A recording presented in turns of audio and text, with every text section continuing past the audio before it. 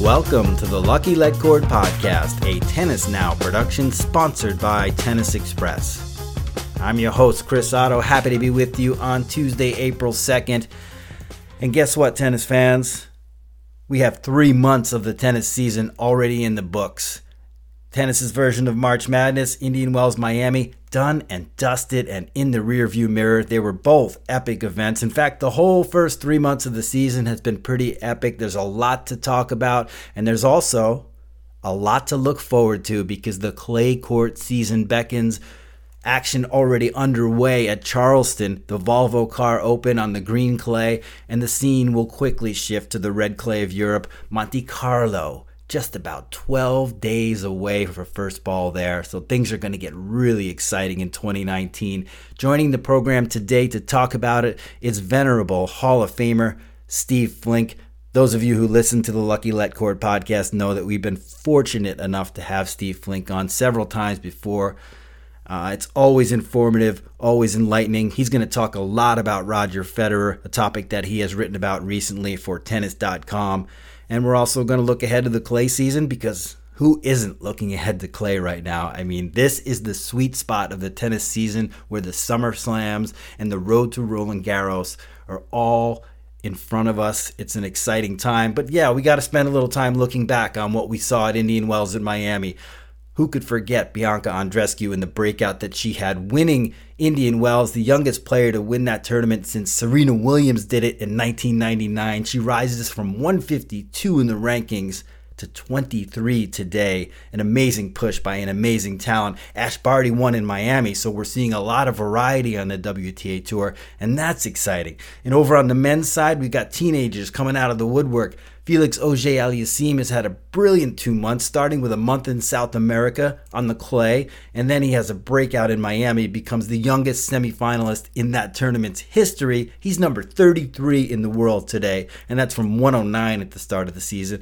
And let's not forget about Denis Shapovalov. He makes his top 20 debut yesterday, and he's one of just 3 players to have won or to have reached 3 or more Masters semifinals as a teenager this century. The kid deserves a lot of credit for what he's been doing. So much exciting stuff from Indian Wells, from Miami, from the first 2 months of the season to Roger Federer's title in Miami. There's a lot to talk about. We are going to chat with Steve Flink right now to break it down.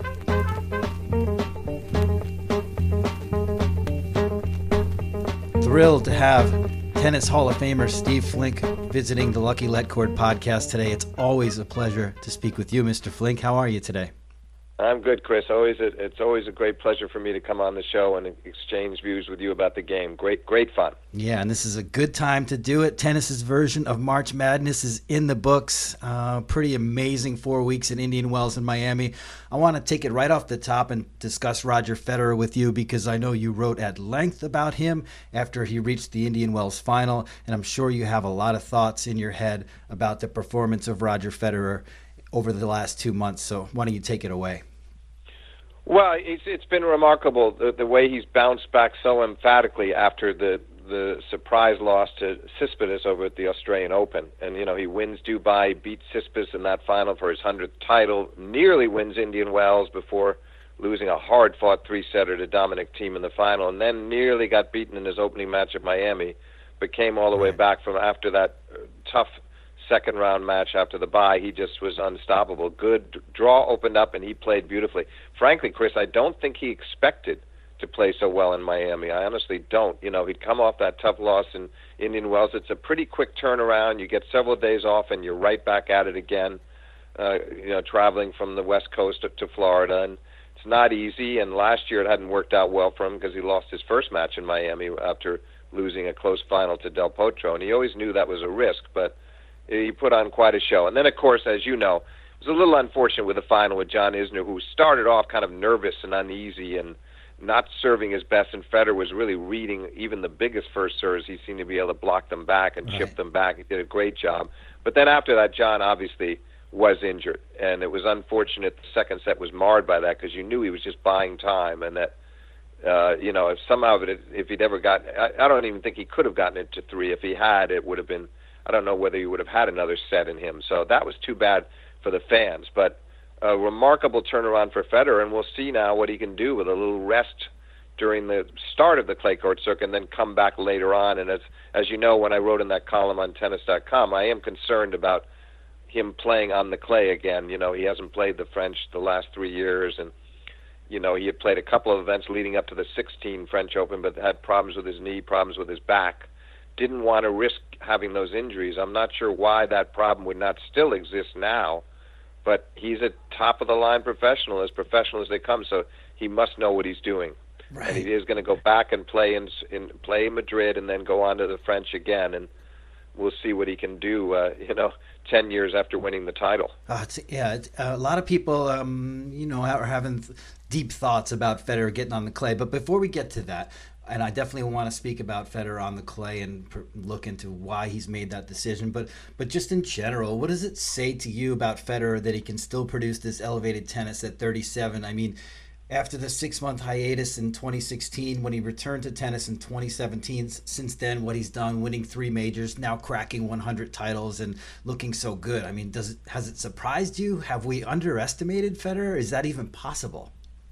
Well, he surprises me over and over again. I mean, I never would make the mistake of writing him off.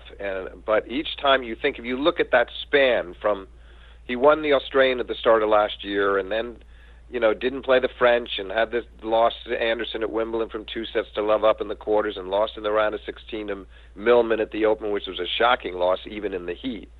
And didn't finish the year that strong. Finished it okay, but lost to Zverev in the year-end championships, and then follows that by losing to Tsitsipas to Australia. At that point, you're thinking, okay, this looks like a decline. This looks like it might be pretty tough for him to come out of it. And then to win 2 of his last 3 tournaments, be in the finals of the other one in Indian Wells, I mean, that's more than I would have envisioned. Now, does it necessarily transfer to the majors? I don't know. I just think it gives him an enormous boost, psychological boost, and which will carry him right on into Wimbledon for sure, no matter what he does on the clay. His confidence will be sky high. Yep. And speaking of confidence, you made a pretty confident statement on Twitter yesterday. Can I read parts of this back to you and have you elaborate on it? Well, read it all back so I can make sure I don't have anything I want to take back. Yeah. You say that Connor's men's record of 109 career titles will almost surely be broken by Federer, who took 101 today in Miami. He'll win at least 3 more tournaments this year. Yeah, I believe that. I believe that because I think that I don't see it happening on the clay. I'd be really surprised if he won either Madrid or the French. But the couple of lead-up grass courses against a Wimbledon, I think he's good for one of those grass course events. He's a major threat at Wimbledon. Oh yeah. Then you go to the summer, and who's to say he couldn't win a hard court tournament? Maybe, maybe not. Threat again at the Open, and then you go back indoors in the fall. I can't imagine that out of all of that tennis that I just alluded to, that he's not good for 3 more, which would mean 104 by the end of 2019. Then I see him getting at least 3 or 4 titles next year. And then he'd really be closing in on it. But I think he's going to need to play in that 2021 season, which is how I ended that tweet. I think that's where it happens. When he's going to be a young 40, and I think that's when it'll happen. Because I believe that his level of enthusiasm is just not undiminished. It's startling to me that he still loves to compete as much as he does, and he never seems to get discouraged by a few of these stretches like the one he had from Wimbledon last year through the Australian of this year. He just stays on task and insisted that he thought he was playing well in Australia. He didn't look at that as such a negative as many people did. I guess he felt like he just had missed all his breakpoint opportunities against Tsitsipas and that he should have won that match, and he still felt he was hitting the ball well. And if that's how he felt, he's been proven correct. Right, and that segues us perfectly into your article that you wrote.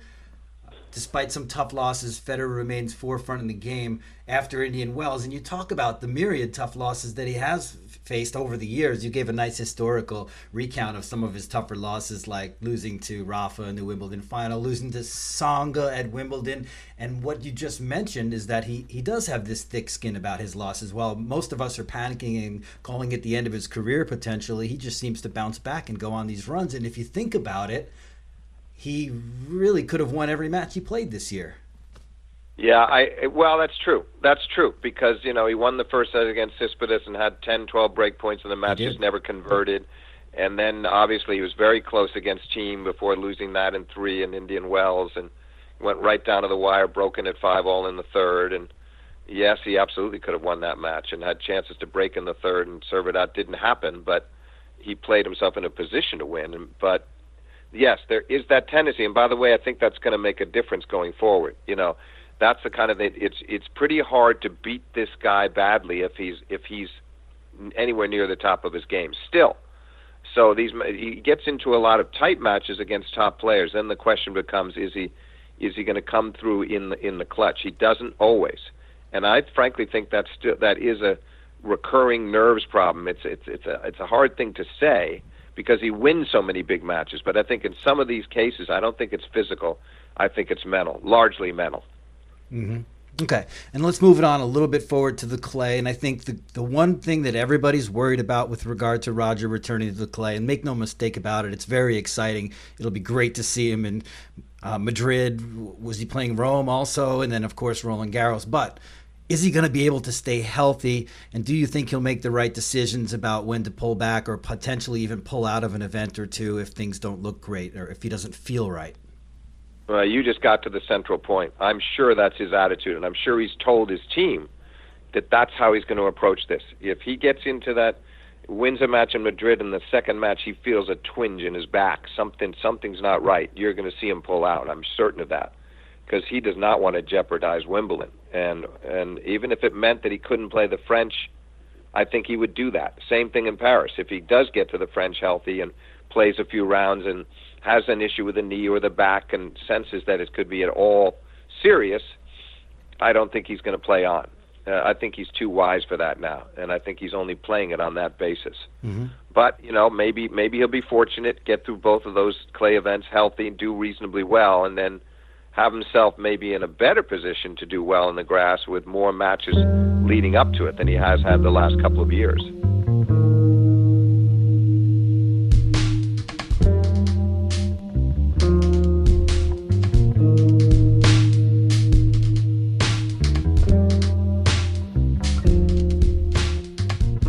Yeah, that's the one thing I wanted to mention is that perhaps there are some positives. Perhaps he'll enjoy playing, and just enjoy playing on the clay and the experience of visiting those cities that he hasn't been to in a while. And then maybe there are some ways that it'll help his game in terms of patience and maybe in the longer rallies. So maybe in the end it'll be a positive thing for him. Yeah, it could be. I mean, I certainly think as long as he gets through it healthy, he'll be glad he did it. The risk is that you just don't know when. The weather, especially in Paris, Chris, is so unpredictable. And I think like the year Novak won it, you go back to 16 when he won it, every day was damp and rainy. It was really awful weather. Yeah. And you got to sometimes play through it. You got to sometimes play through the rain on the clay. That's kind of a unique thing about it. You're going to be yanked off the court at Wimbledon or the U.S. Open. Well, you've got the roofs there, so in center, you're fine. But in some cases through the years, they've had to come on and off the court a lot. That's not going to happen as much in Paris, in that, if it's a light rain, you're going to keep playing. The balls get heavy, and that also becomes an issue. So he needs some good fortune, but I do think it'll be really inspiring for him to be back on that stage again and to let those fans have a chance to watch him play again. Yep, definitely. And my last question on Roger is with regard to longevity. Looking back to what he's been able to do since 2017, when many had kind of written him off in terms of winning majors. Now he's got 3 more major titles in the book. He's had a real great stretch since coming back from his injury in 2017. How important would you say that longevity is in this theoretical GOAT debate that we are currently and will always be having? You mean on the greatest of all time? Yeah, I mean, in terms of this little section of Federer's career and the fact that he's done what he's done after 35, does that kind of set the bar high for, say, Novak and Rafa to continue doing big things as they get into their mid-30s? Yeah, I think it does. It does. I think it's going to depend partially how it ends here. But, you said it. I mean, he got 2 majors in 17 and then 1 more last year at the start of the year, and we'll see what happens this year. And he's going to have a couple of real cracks, obviously, especially Wimbledon and the Open. But there, the demands are going to be that much greater, obviously, with best of 5.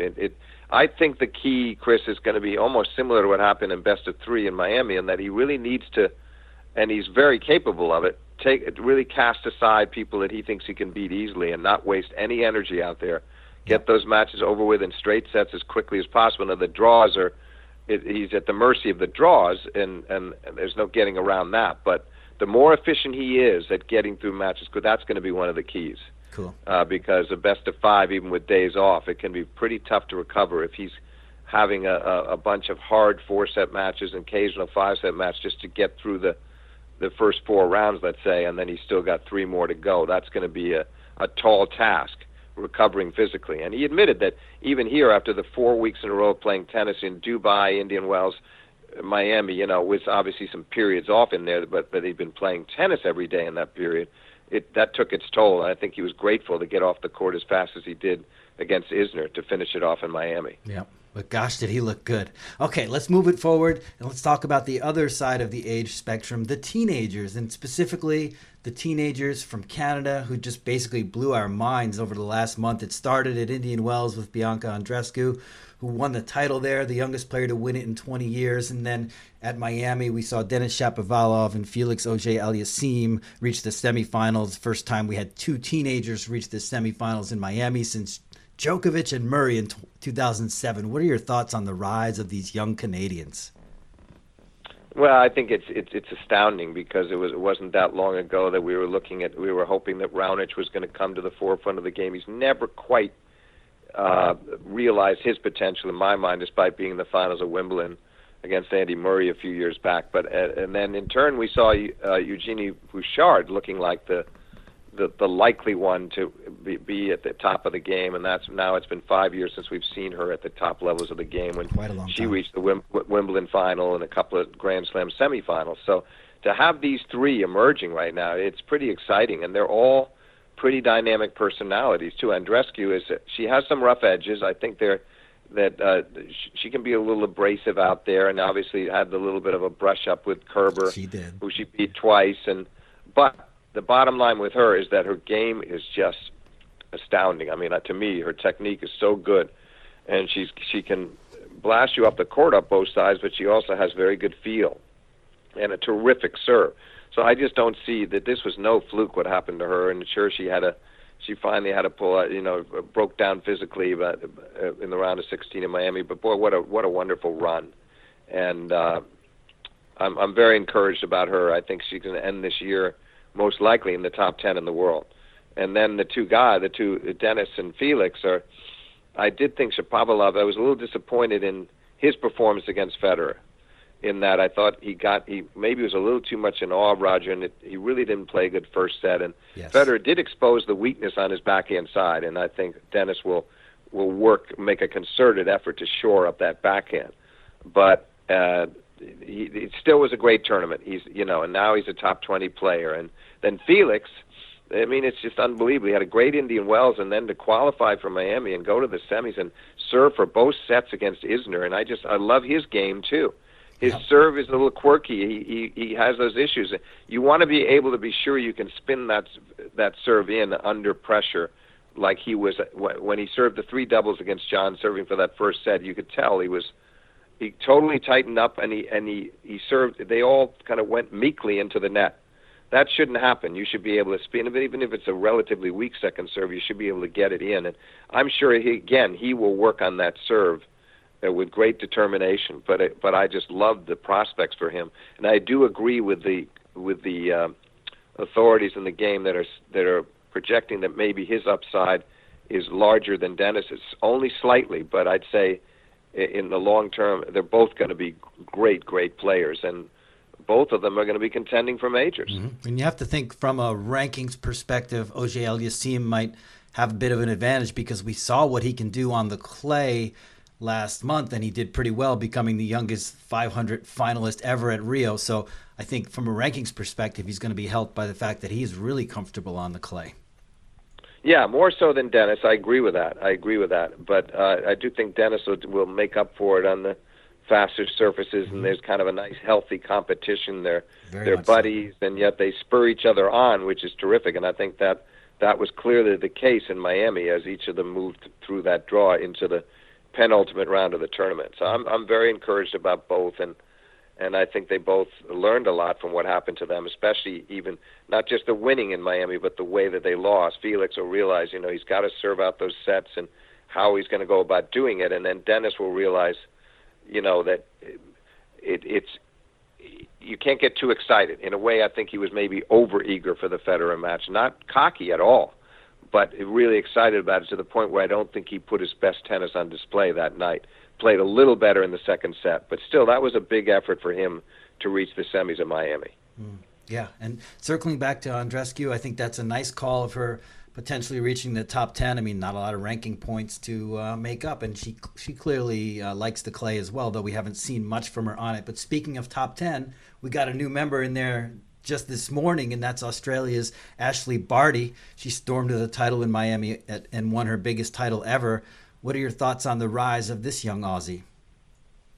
I'm a big admirer, big admirer of hers because she's so much fun to watch with the variety in her game. And she can do it all, and the beautiful slice backhand, and she can absorb pace really well from the bigger hitters, as she showed against Pliskova in the final of Miami. I think she's the real deal, and I think she's a genuine threat to win Wimbledon the way she plays the game. I'm excited about her, and it's been I don't think she's going to stop where she is. I think we're going to see her push on and make a bid for the top 5, and I expect to see her right around 5 in the world by the end of the year. Yeah, and that backhand slice of hers, so many people talking about it. Does it remind you of anybody else's backhand slice? I thought about Steffi Graf, of course, because she had probably the best backhand slice ever, but I also heard Roberta Vinci, but in either way you look at it, it's a pretty effective shot. Yeah, I don't know whether hers is as biting as Steffi's was. Vinci did have a good one. Steffi's was a beauty, but it's very well. Technically it's very sound. She doesn't miss it much, and she knows when to use it and when not to. And that's what I'm impressed by. The shot selection is always there with her, and she thinks her way nicely through matches, and she gives these players so many different looks, and I'm very encouraged about her prospects for the next couple of years. Yeah, I mean, only 5'5" tall, but does such a good job of protecting her serve. Yeah, she does. She's got a good serve, and she backs it up so well. And it's true. You think in this era, it's remarkable to think of all the women that are in that range of 5'9" to 6'2", at least 5'9", 5'10", and here she is at 5'5", standing up to these bigger hitters and taller women, and more than holding her own. I thought that was a great effort. Plus, she's in great shape. Pliskova was the one that was feeling it in that final. In the second set, stopped digging after a lot of balls, and Ash is she's right in there. She can play long 3-setters with no problem. Yep. Speaking with Tennis Hall of Famer Steve Flink, and I'm always pleased to speak with you, Steve, and I don't want to take up too much of your time today. I know you got plenty of work to get done, but I do want to ask you about one other topic, and that is Dominic Thiem. You called it his biggest hardcourt win ever, him taking the Indian Wells title a couple of weeks ago. What are your thoughts on Thiem using this big title, not only to further him along in the hardcourt game, but also to use as a springboard confidence-wise as he heads to the clay? Yeah, you put your finger on it, Chris. I mean, he did have a letdown in Miami and lost there early. That was too bad, but I think in a way he was thinking exactly what you were referencing, which is that he has the confidence now. That's not going to stop. What happened in Miami will be out of his mind quickly, and now he goes onto the clay, and we've seen the guy, how great he can be at the French, and we saw what happened last year in the finals against Rafa, and it was a great run in the previous couple of years, deep into the tournament as well. He's really priming and probably hoping that he can pull it off at Roland Garros, and I think he's going to be one of the top 3 candidates right up there with Rafa and Novak to win that title. And yes, that's what he's doing. He's priming for the clay court season. I think it's going to be important for him to do well along the way, as he has the last couple of years too, where he's beaten Rafa. He's had one win each of the last couple of years on the European clay against Rafa, which has been important. Yeah. And even though he hasn't been able to handle Nadal at Roland Garros, it's still fueled him with confidence. And he's beaten Novak on the clay, and he's going to be very, very dangerous because that's by far his best surface. That's where his court positioning does not get in his way as much as it does on hard, where he can sometimes hang out a little too far behind the baseline, but that's not an issue for him on clay. And I'm going to be watching him very closely from Monte Carlo on, and I'm expecting some really extraordinary results from him. Yeah, the clay court season to me is really going to be the high point of the tennis season on the men's side, I think, with Novak jockeying for position. And we haven't even talked about him, and unfortunately we won't have a lot of time to get into it, but he struggled at Indian Wells in Miami, which I thought was a bit strange. Then, of course, you've got Rafa, King of Clay. You've got Roger returning. You've got Thiem making a play, who was a finalist at Roland Garros last year. I think lots of intrigue in terms of the clay court season, which is now officially upon us. Yeah, Chris, just a quick note on Djokovic. I think it was Please. very understandable that he would lose early in Indian Wells. He hadn't played since the Australian. I was more surprised when he got a couple of matches under his belt in Miami. Didn't play great, but then he started off beautifully against Bautista Agut, who'd beaten him at the start of the season on hard courts also. Mm-hmm. And I felt for sure if he could have gotten through that match, he was playing so well and won the first set 6-1 and eventually lost in 3, and they had a rain delay, and he lost the second set 7-5, very tight set. If he wins that match 1-5 and 1-6, I really believe he would have won Miami. It was one of those. I'm sure he's kind of aggravated about all the missed breakpoint opportunities he had in the second set. And so I think he's not worried about how he's hitting the ball right now. Kohlschreiber, he didn't play well against Kohlschreiber at Indian Wells, but he played much better deep into the Bautista Agut match, and that just also is going to give him more time to gear up for Monte Carlo, and he's going to be that much more eager to start the clay court season very strong. Yeah, I think you're right. I don't think that it's easy to worry about someone when when we're used to them winning titles at the Masters level and they don't come away with one in a full month of tennis. But I find it hard to believe that Novak's not going to be a force on the clay this spring.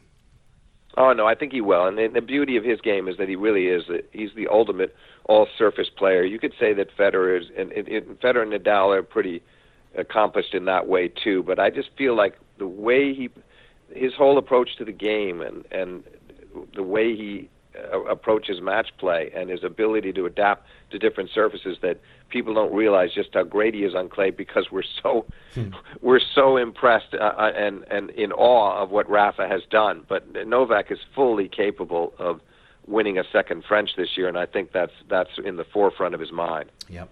Yeah, exciting times. Steve, it's such a great pleasure to speak with you. It always is, and I'm very grateful you took the time today. I want to plug you on Twitter because I don't think enough people know about @SFlinko. Always little kernels of tennis wisdom there. And anything else you want to promote before we say goodbye, Steve? No, I appreciate you mentioning the Twitter. I'm still trying to come to terms with it, but I'm getting there, Chris. I'm moving into that world slowly but surely, and actually enjoying the tweeting. But thank you very much for mentioning that, and thanks again for having me on today. Special thanks to Mr. Steve Flink for joining the program today. It is always awesome chatting with him, and be sure you follow him on Twitter @SFlinko and keep up with his great work at tennis.com. Now, let's get to the social tips. I want you guys to be aware of the fact that you can find us on Apple Podcasts, and we'd love it if you did. Just go into your app and type in Lucky Letcord Podcast. You can also find us on Spotify or at our podcast homepage at podomatic.com. You find us on social on the web at facebook.com/tennisnow, on Twitter @tennis_now. Hit us up on Instagram and hit the website www.tennisnow.com. Thank you all for listening, and we will be talking to you later in the week when we bring aboard Richard Pagliaro to talk about what it was like being at the Miami Open this year. Thanks, and talk to you next time.